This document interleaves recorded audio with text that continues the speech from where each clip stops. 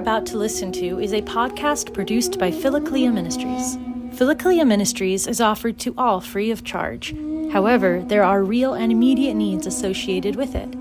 If you are a regular listener or enjoy any of the content produced by Philokalia Ministries, we humbly ask that you consider becoming a contributor. You can learn more about our funding needs at www.philokaliaministries.org. Please note that Philokalia Ministries is not a 401c3 nonprofit organization and that contributions are not tax deductible. Supporting Philokalia Ministries is just like supporting your other favorite podcasters and content creators, and all proceeds pay the production bills, make it possible for us to pay our content manager, and provide a living stipend for Father David. God bless you, and enjoy the podcast.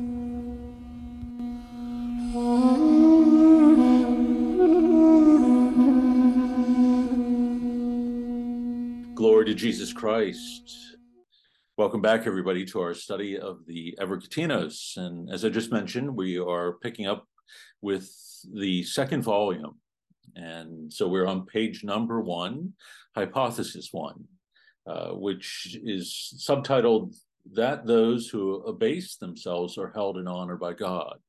And so over the past months, we've been speaking a great deal in Climacodes as well as in the Evergetinos about pride and humility, and in particular humility as it's perfected as drawing us into the very life of Christ. There's something about this is part of the essence of God, and so the more it becomes perfected within us, the deeper our intimacy with the Lord becomes. That God has manifested Himself, revealed Himself to us. And if you look on the page before this, the first image that we are confronted with is that of extreme humility, followed by the quote from Philippians, that he did not seize for himself equality with God, that he did not seek any reputation. I think this is a translation here under the picture of the icon in the work.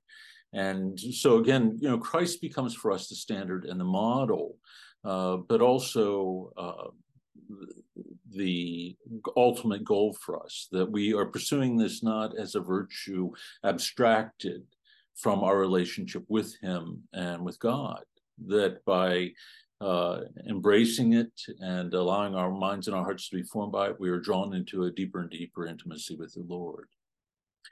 So again, we're on page 1, and we are starting from letter A, Saint Palladius. And he begins here by speaking of a place called Tabenna.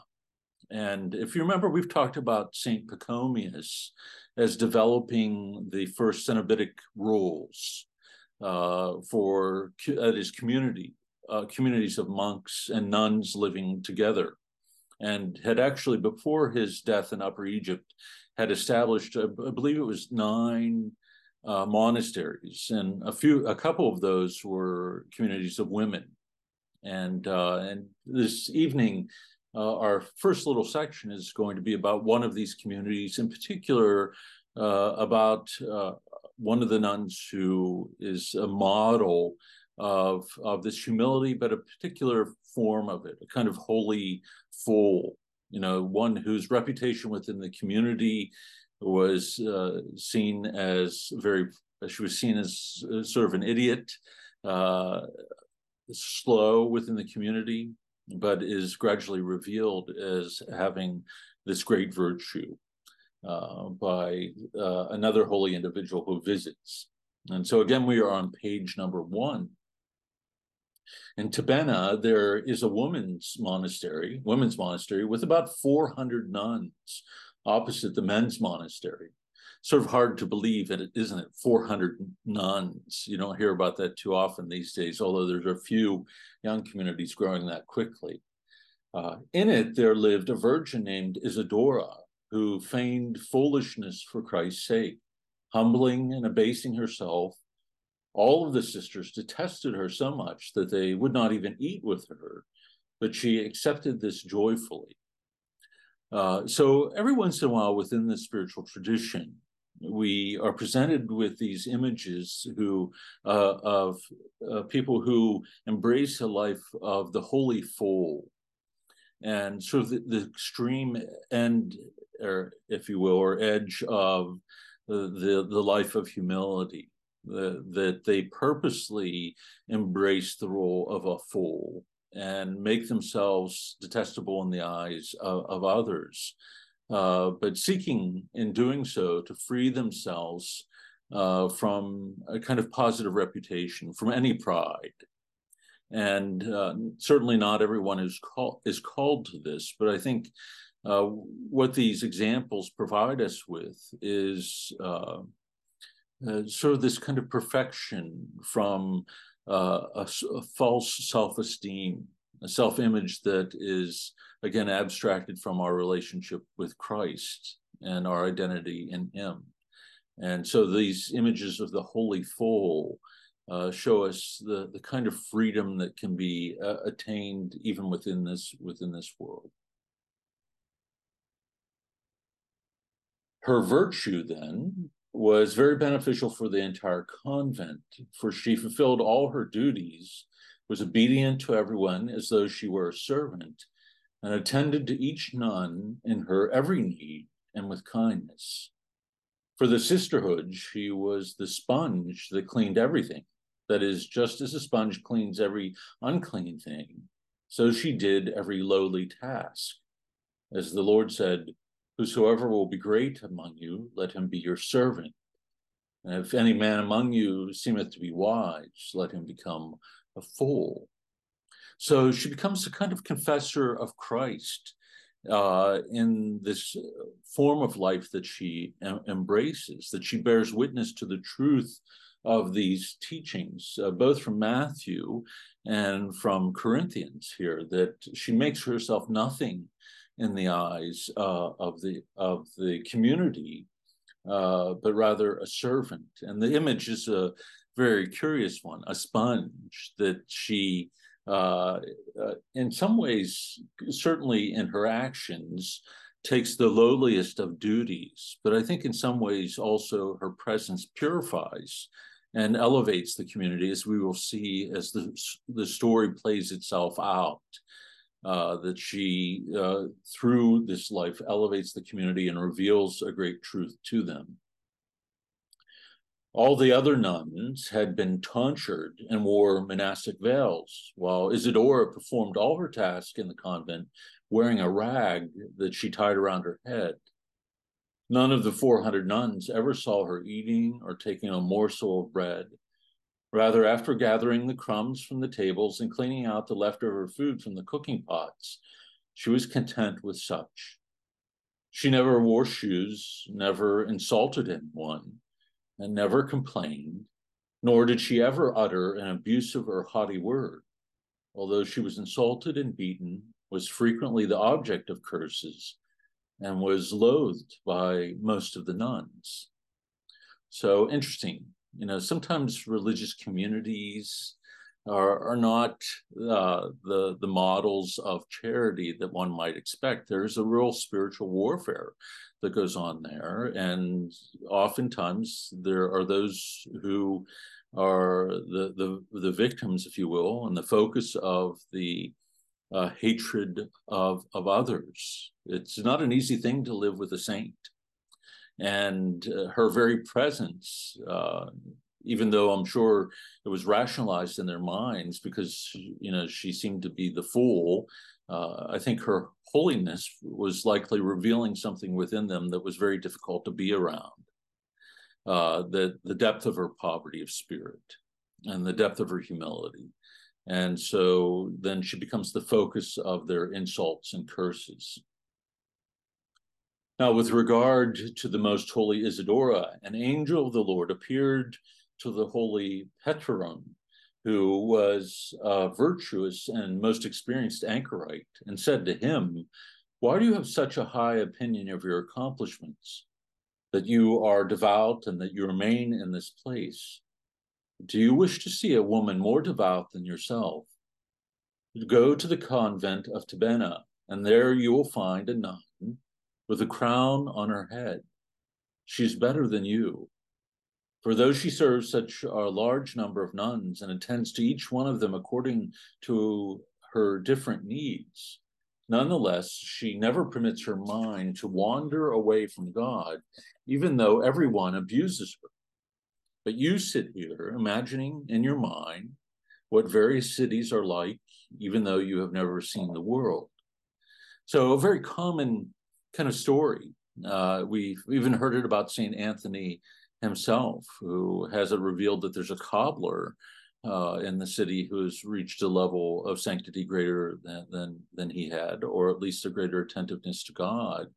And here, this holy anchorite is being rebuked for thinking that he has achieved a certain level of sanctity, even though his mind wanders to the things of this world, even things that he's never seen in person, that his mind drifts and he fantasizes, daydreams about other places rather than keeping his mind upon God. And here is this lowly nun who is, even though she's sort of being beaten up and insulted on a daily basis, never allows her mind to turn away from God.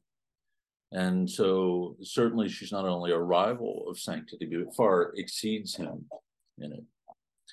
Immediately, Piterun the Great got up and went to Tabenna, where he asked the spiritual teachers to take him to the convent.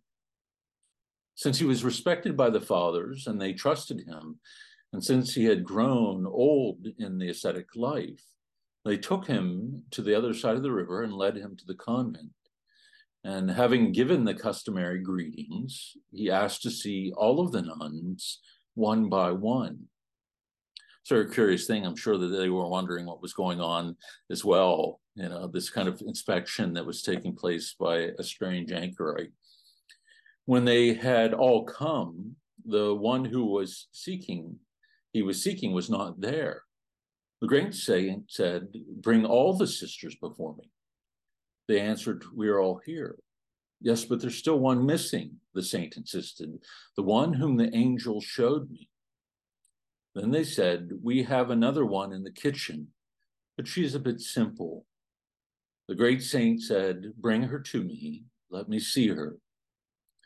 However, Isidora would not comply, evidently understanding the reason she was being summoned. Indeed, perhaps God revealed this to her. So they dragged her by force, and as they were bringing her, they told her, "The holy Piterun wants to see you," for he was famous. As soon as they brought her in, the great saint examined her face, as well as the rag that she had tied around her head and over her forehead. And falling at her feet, he said, "Holy Mother, bless me." She then fell at his feet and said, "Bless me, Father, my master." So we see a little bit of a holy rivalry here, you know, an unwillingness to acknowledge the high estimation that one had for the other. As soon as the others saw all of this, they became upset and said, "Do not humiliate yourself, Abba, for she is a half-wit." And so the saint said to all of them, "You are ignorant. She is better than you and better than I. She is an Amma, that is a spiritual mother. And may God make me worthy to be with her on the day of judgment." So it's, you know, we haven't heard this too frequently, certainly not in the first volume, but here the mention of an Amma, of a spiritual mother.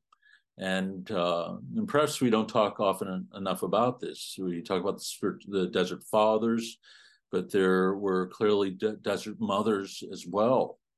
And as I mentioned at the beginning of the group, for those who joined late, there were 9 of these monasteries founded by St. Pachomius, and a few of them were made up of nuns, and a great number of them, as we heard, 400 in this one community.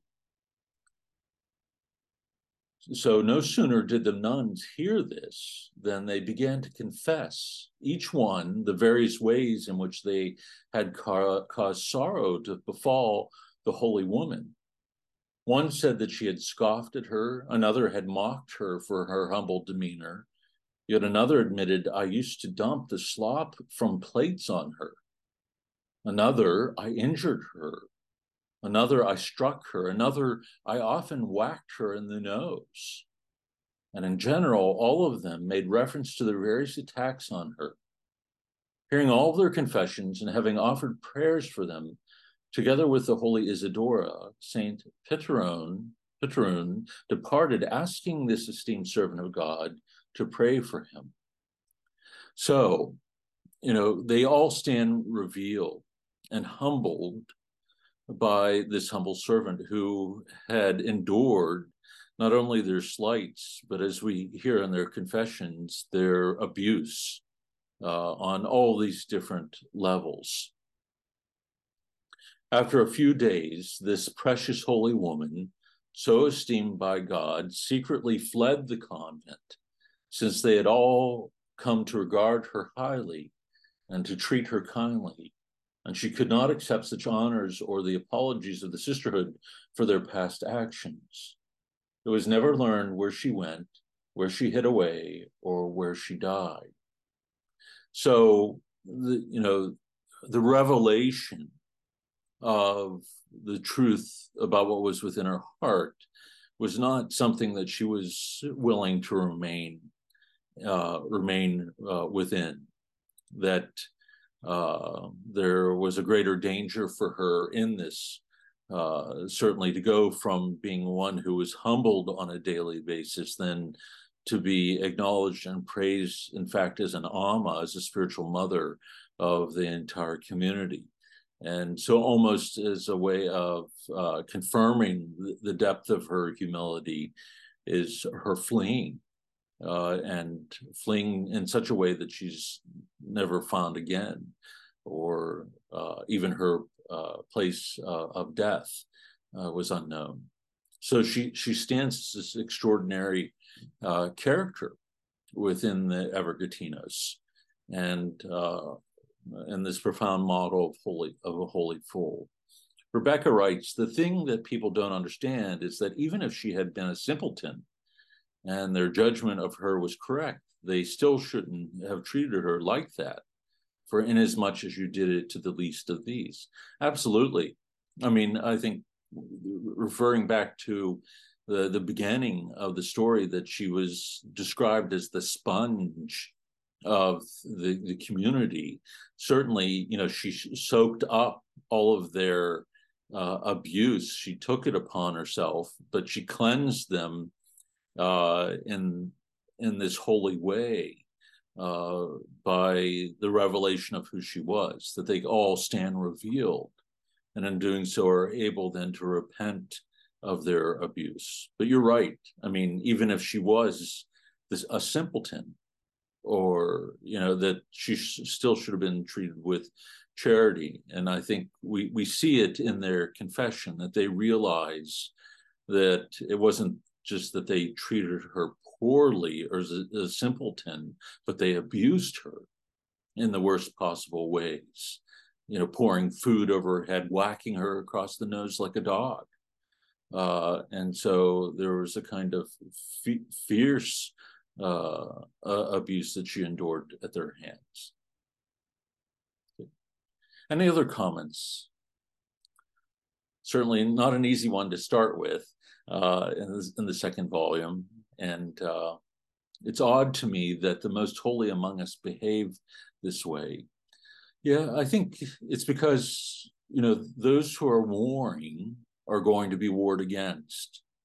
And so, there has to be it warns us there has to be an incredible vigilance, that, the higher you climb up the ladder, the greater the fall that one can have. And the moment that one takes one's eyes off of Christ and begins to attribute one's own sanctity to the form of life that one has embraced, then you become capable of the gravest of sins, because one's mind and heart and conscience becomes darkened by that pride.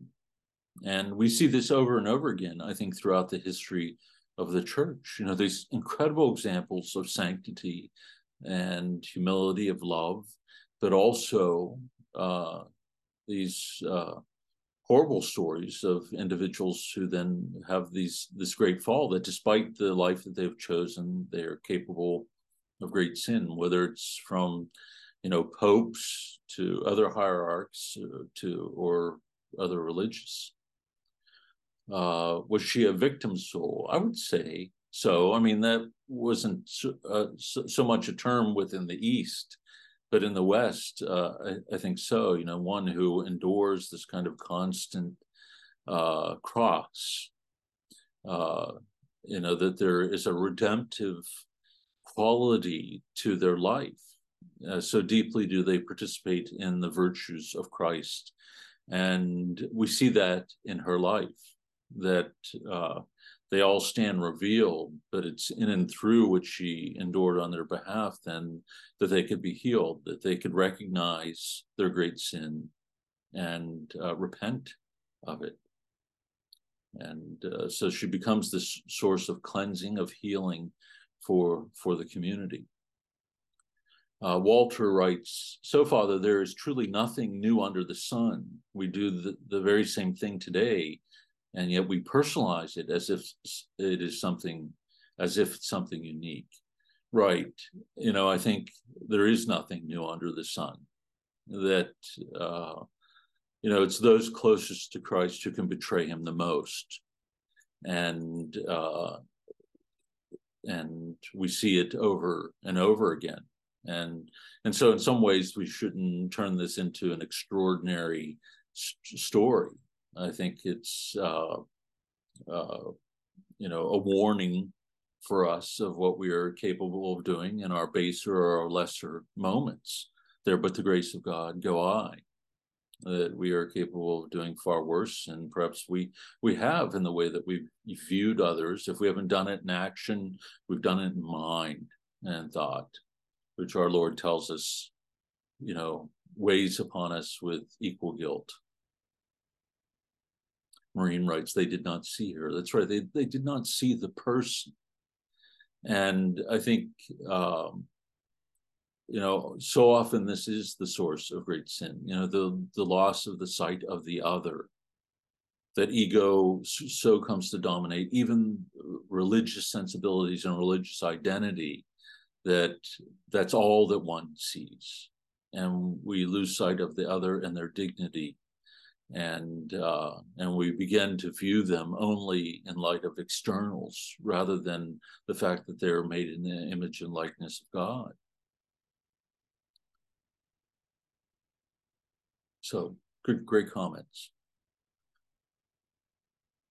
Suzanne writes, "She reflected Christ's attribute of taking upon himself the sins of mankind."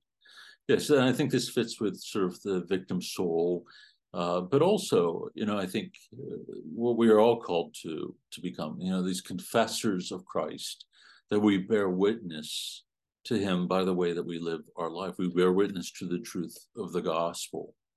And so it's our humility, it's our virtue that has the greatest power, I think, to bring about change within our world, when it arises first from our heart, from our own conversion.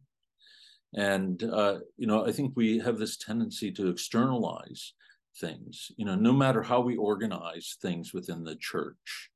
No matter how many programs we have or how much, money we gather to make it capable for us to do all these things, it all means nothing in comparison to true virtue. And we've heard stories in the first volume about monks whose very enactment of a virtue has the capacity to cast out a demon. If you remember the monk who was slapped across the face and turns the other cheek, it's the action without saying a word, the demon is cast out. And this is where, going back to the fathers, I think is the most important thing for us, that so often when we think about renewal of the church or evangelization, we're looking in the wrong place. We should be looking in our own hearts, and where we need greater conversion and a spirit of repentance. It's not going to be outside of ourselves. in the things that we build with our hands. It's a very easy way of approaching things to allow us to externalize things that we see, within the church, or troubles within the church or the world. Whereas where we see evil, sin in any form, our first response should be greater conversion of heart. Okay, letter B from St. Gregory the Dialogist. Oh, I'm sorry, we have a few more comments. Lee writes, no doubt she forgave all those who abused her, lest they would have lived separate from God throughout eternity. Absolutely. I think, what we hear so often about the perfect one in humility is the one who forgives even before forgiveness is sought. And the way she lived her life, I think, sort of manifests this, that she wasn't one who held grudges, that she freely embraced it and without holding any of them in contempt or with any anger. Sharon writes, how is it that she feigned foolishness? Was she testing them? No, I don't think it was meant to test them. I think the aspect of humility is truthful living and seeking to live in the truth, and to set aside all self-esteem outside of Christ. And so it's not to put them to the test. I think it was to put herself, if you will, to the test, to purify her own heart. Did the early church marine rites run to be martyred? Martyred. It would be their death. Yeah, I think to be a Christian in the early church was to face that reality. And again, this isn't something that we often think about, although we should in our days, because in certain parts of the world, that is the reality, that to be a Christian is to be near death most of the time, or to suffer martyrdom. And I think, again, that's a good thing to bring up when we are reading the Fathers. Why was this drive into the desert so powerful within the heart? Was it simply this, in a kind of abstract or narcissistic way, to flee the world or to turn inward? Or was it this, understanding that stepping out of the age of martyrdom had this impact upon the life of the church, in the sense of leading to a lukewarmness, a kind of mediocrity, slipping away or slouching away from the heart of the gospel and its demand, the great demands of love. And I think it's only in understanding in that way that we can understand this movement into the desert, this desire to give one's heart over completely to God, to see it as a kind of white martyrdom, a dying to the self, since the faith had become accepted in the culture. Anthony writes, if she were foolish, perhaps she was like Brother Juniper, companion of St. Francis, very plain, kind, and simple, perhaps even a little touched, but that weakness became a strength by grace. Right, that's a good example comparison, I think. And, it's hidden because I think embraced so fully. I don't think we see it as an act so much as this complete embodiment of humility. And so again, this is where I think we move away from the idea of her testing others or the community, or, of just putting on an act of being a fool. I think it's embracing that in a unique way as a call from God to live this perfect humility. Suzanne writes, the age of the desert corresponds to the age of heresy, post-persecution. It's a communal reparation. I think one could speak of it in such a way, and there's something enduring about it that stands for the life of the church forever. And I think it sets the spirituality for us. And I think that we've sort of lost sight of this. I think in the earliest ages of the church, there was this kind of homogeneity in the anthropology, psychology, and spirituality of the church, what it is to live in Christ. And we find that in the writings of the fathers, really up until the time of the Reformation. And then we've talked about this before. After the Reformation, you find these various schools of spirituality developing, I think, as a way of dealing with the reality of the Reformation. You find this kind of holy genius emerging, and these individuals are still rooted in this spiritual tradition. But as you distance yourself from the charismatic figures, you can also you distance yourself, or can distance yourself, from what fed and nourished their spirituality. And I think part of the call of Vatican II, this ressourcement, go back to the source of Scripture, to the fathers, is really what we need to do, because we've lost sight. Even though we have all these extraordinary character saints, what is it that transformed them? What is it that drove them? And to take hold of that in our life. Okay. So letter B from St. Gregory the Dialogist. St. Equitius, who was made worthy to receive many spiritual gifts from God, and who by his teaching and preaching led many souls to the Lord in accordance with the commandment given, wore such extremely shabby clothes that those who exchanged the monastic kiss in greeting him were often repulsed. When he had occasion to go somewhere, it was his custom to ride the worst horse that the monastery had. He would use a halter instead of a bridle and bit, and a sheepskin instead of a saddle. He always took with him a leather saddlebag with holy books, and wherever he went, he would uncap the spring of holy writ and water the soil of spiritual thoughts.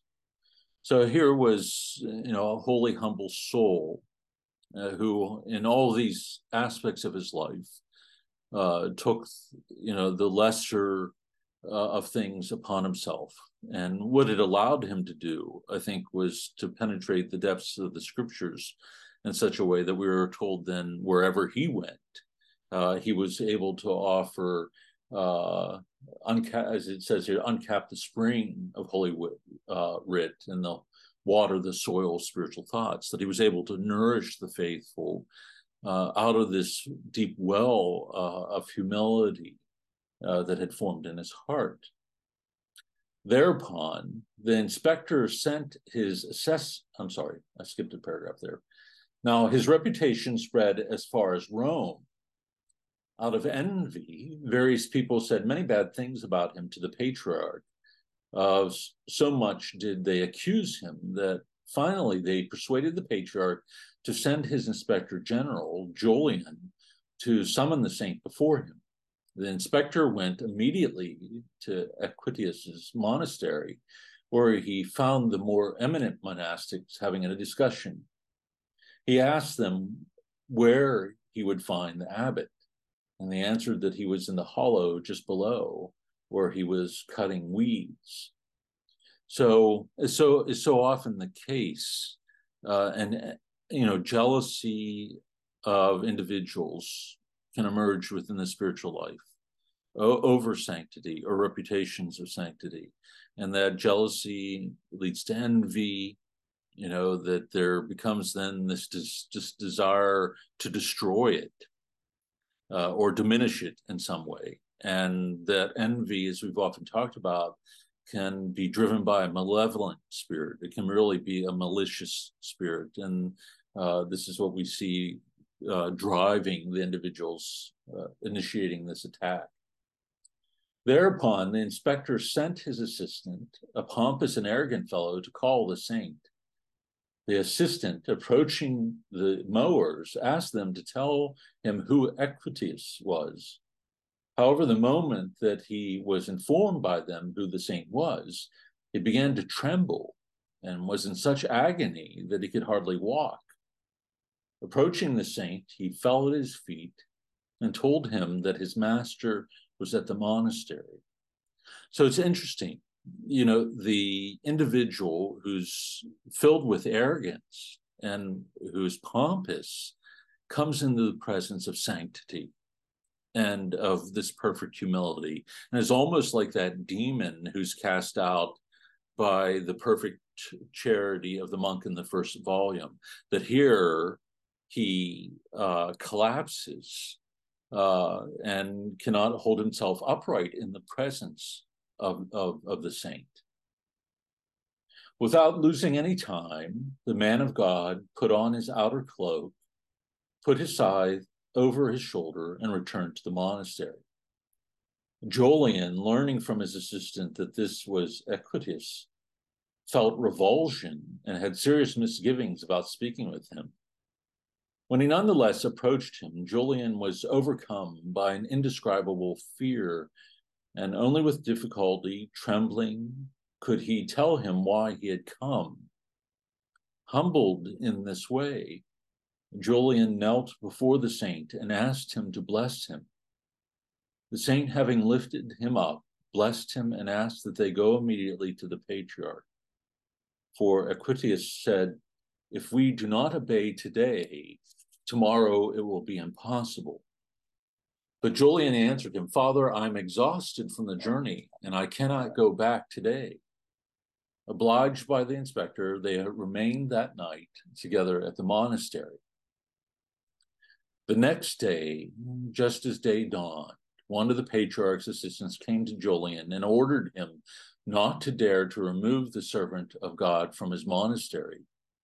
Inquiring from the assistant about the reason for this reversal, he answered that the previous night the patriarch had been terrified by a divine vision, since he had dared to send a man to summon and bring before him the servant of God, Equitus. Immediately then, Julian arose and went to tell Equitus, "Our father, the patriarch, bids that you need not expend the effort to go to see him." Whereupon Equitus, very saddened, said to him, "Did I not tell you yesterday that if we did not leave immediately, we would not be able to fulfill the order afterwards?" Having thus accommodated Julian at the monastery with love, the saint also gave him a small gratuity for his efforts, even though Julian did not want to accept it, and wishing him a good trip, blessed him. Learn then, Peter is the one that Gregory is addressing, how honored are those who prefer in the present life to be loathed by others, namely, they are numbered among the citizens of the heavenly homeland. On the contrary, those who in their arrogance appear to the righteous before men and are puffed up in their vanity, such are found far from the eyes of God. For this reason, Christ censures them and says, "Ye are they which justify yourselves before men," and so on. It's an extraordinary story. There are little layers here for us. This part of it in particular, certainly where neither of the men, Julian or his assistant, could approach the saint, that his humility, his living so deeply and fully in the truth, reveals the truth about themselves, and they are both undone by it and tremble by it, to the point that Julian is unable to travel, to make the trip. And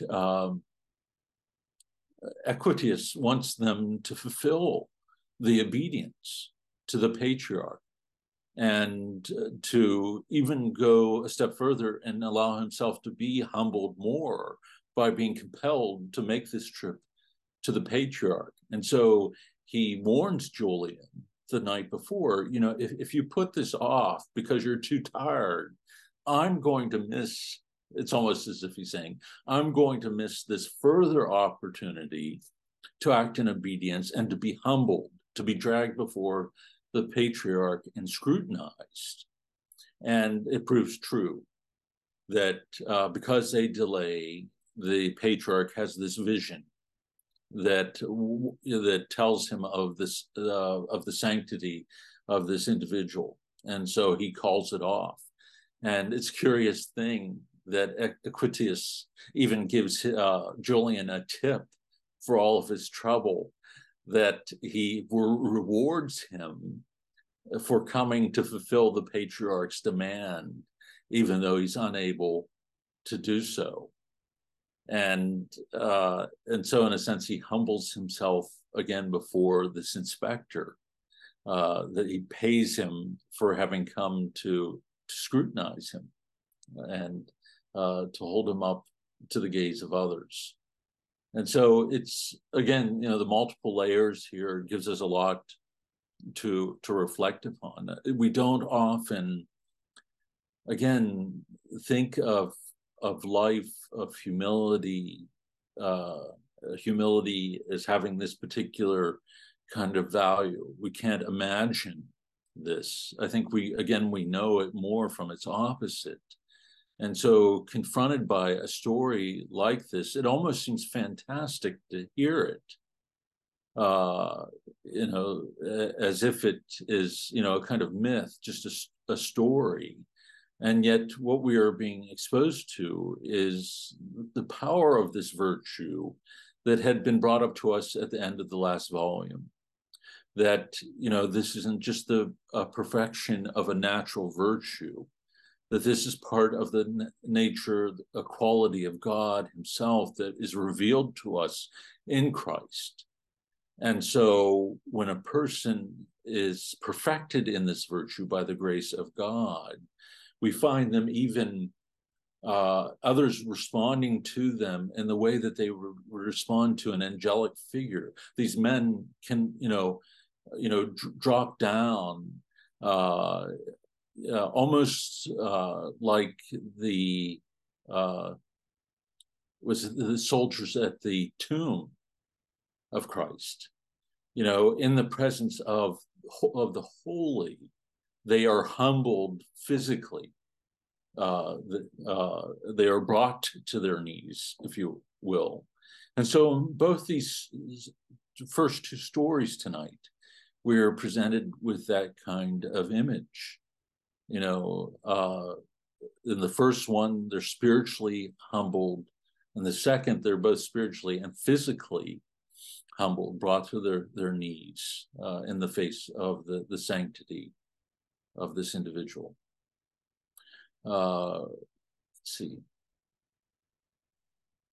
Okay, any comments on this story? All right. It's a lot to take in. As slow as we read, sometimes I think we almost have to take a breath after each of these stories, because it sort of knocks the wind out of you a little bit. And these two did. From the life of St. Gregory the Wonder Worker.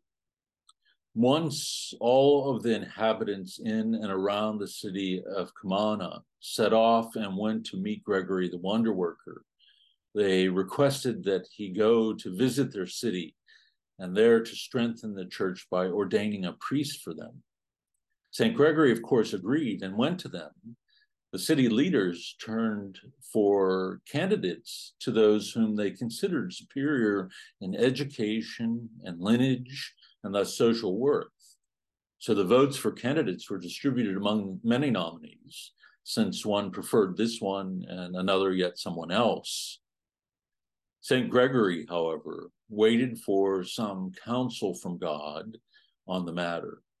And just as Samuel, as it is related in Holy Scripture when he was to anoint the king for the Jews, was not impressed by the beauty or physical stature, but sought after royalty of soul, even if it was to be found in a man of lowly status.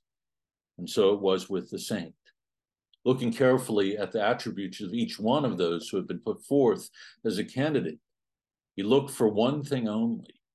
If one of those nominated, even before being ordained a priest, had taken into his soul the grace of the priesthood through the devout nature of his life and his virtuous conduct. So, as we read through this, and we're presented with all these saints. It's a curious thing, and in the West, a lot of these have fallen out of the calendar, and on the Eastern calendar, these come up every single day, and are recognized, whether it's a daily liturgy or a Sunday liturgy in some form or another. And so we've lost sight of acknowledging some of the most extraordinary figures in the ascetic life. And I think that's, again, something that the East offers us and that sorely needs to be regained, that we've turned away, in a sense, from those saints who lived long ago. But, what does that mean, to us, whether or not they lived in the early, in the 3rd or 4th century, if they are the model of virtue? They shouldn't be set off of the calendar because somehow they, no longer speak to the more modern generation or the more contemporary generation. I mean, these are the ones who embody so profoundly for us these virtues. And so if a story needed to be heard about seminary, who's drawn into seminary and priesthood, it's this story from St. Gregory.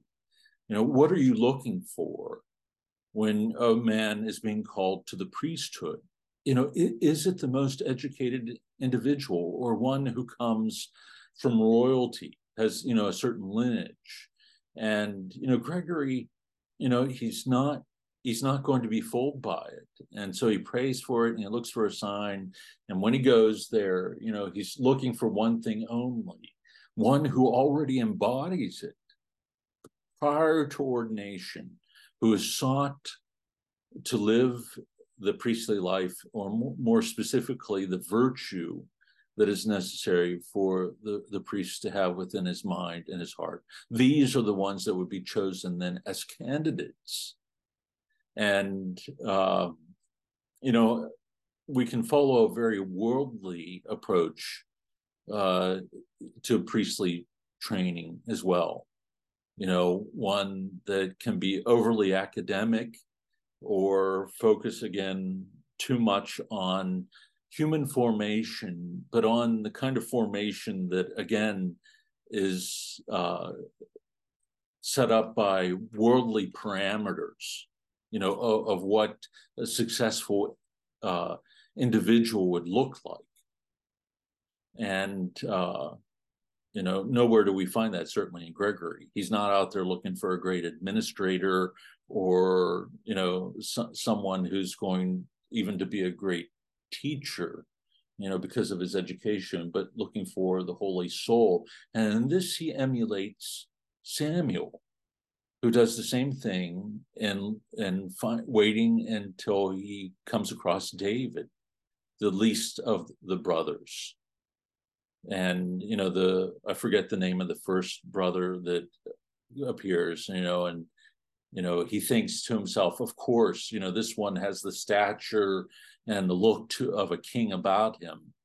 And all the brothers of David are rejected until this lowly, shepherd boy comes. He's the one, because God searches the heart. He doesn't look at external appearances. Okay. Now, when the leaders presented with lauditations, those whom they had nominated to be priests, St. Gregory ordered them to look as well into the lives of the humblest citizens of the city, since he said it might be possible to find among these citizens someone who was worthier in richness of soul than those whom they considered important. One of the leaders in attendance interpreted St. Gregory the Great's judgment to be defiant and an affront to their decision. That is, he assumed that the saint had chosen to accept no one from among those whom they had selected for their education, their rank, their status in life, but to give preference for the grace of the priesthood to other uneducated and brutish people. And scoffing at the saint, he added, If that is what you order, then let us ignore those whom the entire city has nominated and raise to the rank of priesthood some brute from the rabble. It is time then to call Alexander the coal peddler to the priesthood. And if you think it is good, let us vote unanimously for him so that the whole city can be in concord with us. What a snotty individual. He sort of picks up from Gregory, all right, you're just going to pick somebody that, other than what we have selected and set aside, our choices. And so he picks out prophetically from all the brutish individuals among the rabble of the city, the very one who would make the best priest. So it's curious, that despite his being so ever prideful, that prophetically he puts his finger on the very one. Such were the things that he said, casting aspersions on the saint with his sarcastic proposal on account of the saint's aforementioned ostensibly witless words. There took birth in the mind of the saint, however, the idea that from all that was said, perhaps the name of Alexander was mentioned among the candidates for the priesthood by divine inspiration. And who, he asked those in attendance, is this Alexander that you should now bring him up? Thereupon, one of those present, laughing with derision, brought in their midst Alexander, who was wearing sorry-looking rags that did not even cover his whole body. His appearance gave evidence of his profession. His hands and his face, as well as the remainder of his body, which the rags did not cover, were covered with grime. The sight of one such as Alexander standing among them gave all the others an occasion to laugh. Through the clairvoyant eyes of St. Gregory, however, what was happening created surprise and amazement in his soul. A couple comments here, and then we'll go back to the text. Sharon writes, I so agree the West sometimes pays less attention to the saints than I would like, but in an effort to provide services that families can actually attend, they have to cut somewhere. Yeah, Saint John Paul the Great picked up on that. And he said, this is not the time to lower our standards. He said, this is the time to scrutinize in an even greater way. And, this was before the scandals emerged within the life of the church. We would do better with one holy priest than a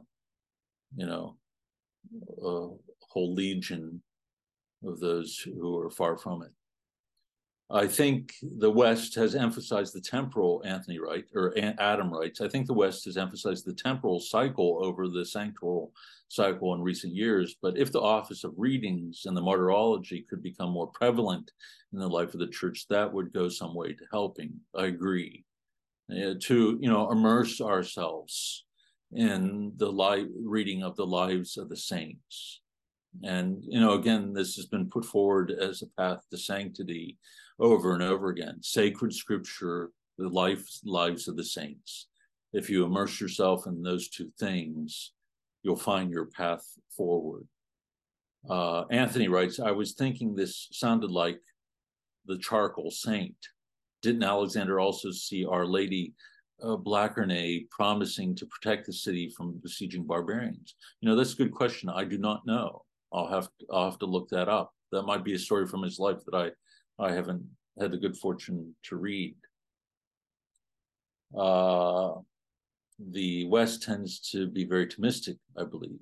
That's true. I mean, it's often the critique, despite the fact that Thomas was a very holy individual, might be more Thomist, that a move towards kind of intellectualism in regards to the faith and talking about the faith. And, there's always a bit of an exaggeration in such things. But we have a tendency to do that, I think, more, not because of anything particularly Thomistic, but more of what goes on within our own hearts in terms of our defenses, psychological and spiritual, that we rationalize things in order to domesticate the gospel and to make it more palatable and to avoid the greater demands of love or humility. And I think what's so powerful about these readings is that they pierce through that. I mean, they, again, present us with the gospel in such an unvarnished fashion that it does sort of take your breath away when you read one of these stories. And so, I think it pushes us to, to deal with these things in a more personal way. Father, is it too late to ask a question about one of your Facebook posts? Sure, go ahead. Or you could type it up, or if you just want to take yourself off mute. Okay, here it is. You put up a quote from St. Simeon: "For unless a person has been trained in strict vigilance, so that when attacked by a flood of useless thoughts, he tests and sifts them all, he is readily seduced by many unseen ways by the devil. Presuming there is no human being available to train and guide you in learning to discipline your thoughts, how do you acquire this skill? Is there a book you can recommend that gives practical instruction on how to purify the thoughts?" Yes, the Evergetinos, four books, and all of the fathers, the Philokalia, St. John Climacus that we're reading right now. I mean, all of them speak of this. There we live in a privileged age in that sense, where we might lack personal guides. We can sit at the feet of these great spiritual elders, like no other generation. I mean, we have the Syriac writers available to us now too. Isaac the Syrian as never before. And so we have an abundance of spiritual teachers. I think part of it is interiorizing it and internalizing it and doing what we've been told by some of these modern elders, that not to turn a page until we've internalized it. And that's going to slow us down even more, but so be it if it transforms the heart. Let's see. Thereupon, we'll just finish up this story. Thereupon, no, I did that paragraph already. Sorry. This man, so poor and so unkempt in body, was self-composed and seemed to be rejoicing at all that which to his ignorant detractors was laughable.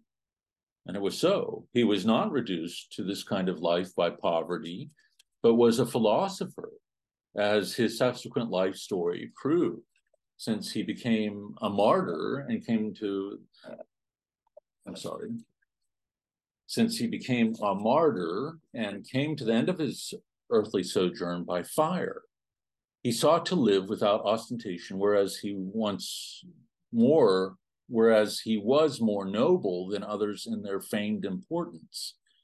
And since he would not exchange anything for the higher and true life, which he desired, he tried in every way to avoid the attention of men, so as to attain his aim of virtue.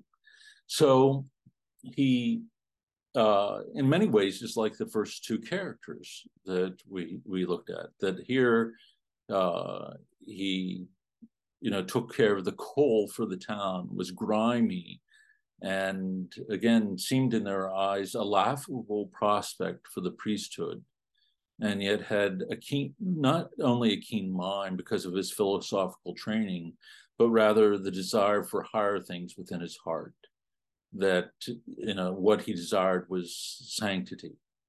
And this in the end would not only lead him to the priesthood, but as we're told here, to martyrdom.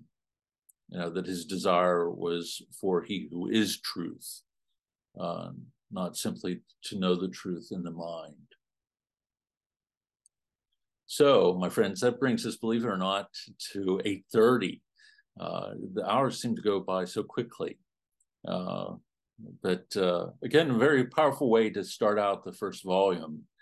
I feel, as I've mentioned, a little bit breathless here tonight after reading both of them. And maybe that's a good indicator of the need to go back and read them again more slowly. But great way to start. As I mentioned, though, we're going to get into some of the particulars of the spiritual life as we move on, of the ascetical life. And so all of this is laying a great foundation for us upon which to build. Okay, so when we close, as always, with the Our Father, in the name of the Father, and of the Son, and of the Holy Spirit. Amen. Our Father, who art in heaven, hallowed be thy name. Thy kingdom come, thy will be done, on earth as it is in heaven. Give us this day our daily bread, and forgive us our trespasses, as we forgive those who trespass against us. And lead us not into temptation, but deliver us from evil. Amen. The Lord be with you. May Almighty God bless you, the Father, the Son, the Holy Spirit. Amen. Go in peace. Thanks be to God.